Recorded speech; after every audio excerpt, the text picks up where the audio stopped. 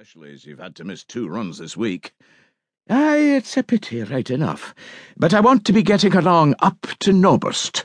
Well, I'm glad to see you back, Sergeant, in what used to be the land of the free before this bloody war.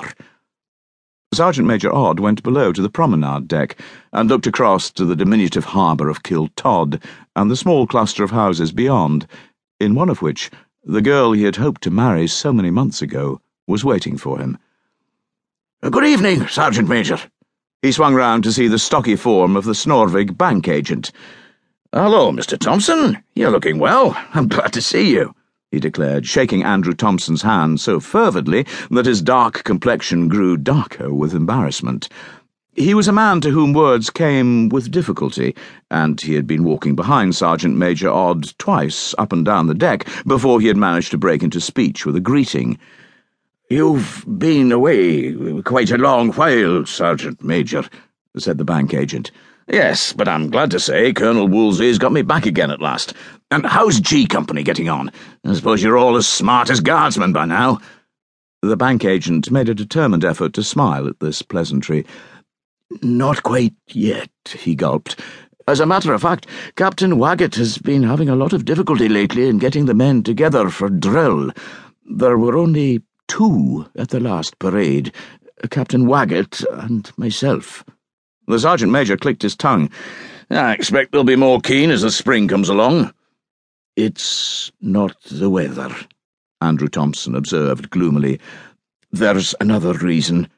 And then, to prevent his companions asking what that was, he added hastily, I took Mrs. Thompson over to Edinburgh on Friday. She's to stay with Mrs. Pringle. That's her mother. And you thought you'd have a little run around on your own, eh? Oh, well, I shall be married myself this spring, if all goes according, so I mustn't talk. Hello, we're just getting in. I'll see you up at the hotel before I cross over to Kiltod. I'm afraid you'll find it kind of dull up at the hotel just now. I won't find it dull.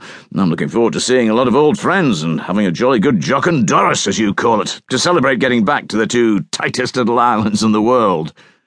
They're not very tight just now, Sergeant Major, Thompson said, and went off quickly to find his bag. Sergeant Major Odd puzzled for a moment over this remark, and then, with a sudden thought that perhaps his beloved Peggy might have come over from Little Toddy to welcome him on the pier, he hurried off round to starboard. The pier was crowded with familiar figures, among them Peggy's father in his knitted red cap, but Peggy herself was not there. You're a proper mug, Fred, he murmured to himself, as if the poor girl would want to see you after nearly 18 months, with everybody staring at her. A couple of minutes later, he was hurrying down the gangplank to greet his future father-in-law. If Sergeant Major Odd had not been so acutely conscious of the 20 years' difference between his own age and that of his prospective wife, he would have said that Joseph Macroon had grown appreciably older during these last 18 months.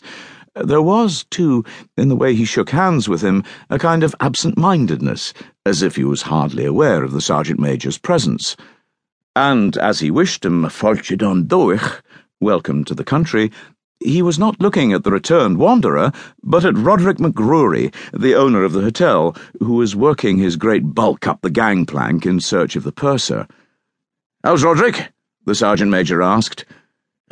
He's not well at all, Sergeant. He's at a terrible time, poor soul." Oh, I'm sorry to hear that. And how's everything on Little Toddy? Terrible. Just as bad there as here. Terrible. Nothing wrong with Peggy. What would be wrong with Peggy or Kate Ann? Their father demanded. Smoking away, the pair of them, like 2 peats. It's a pity the government doesn't run out of cigarettes. Joseph took a battered clay pipe out of his pocket, lit it with a noise like a rotary pump, drew 2 deep gurgling puffs at the closely packed twist, spat gloomily between his legs, and replaced the pipe in his pocket.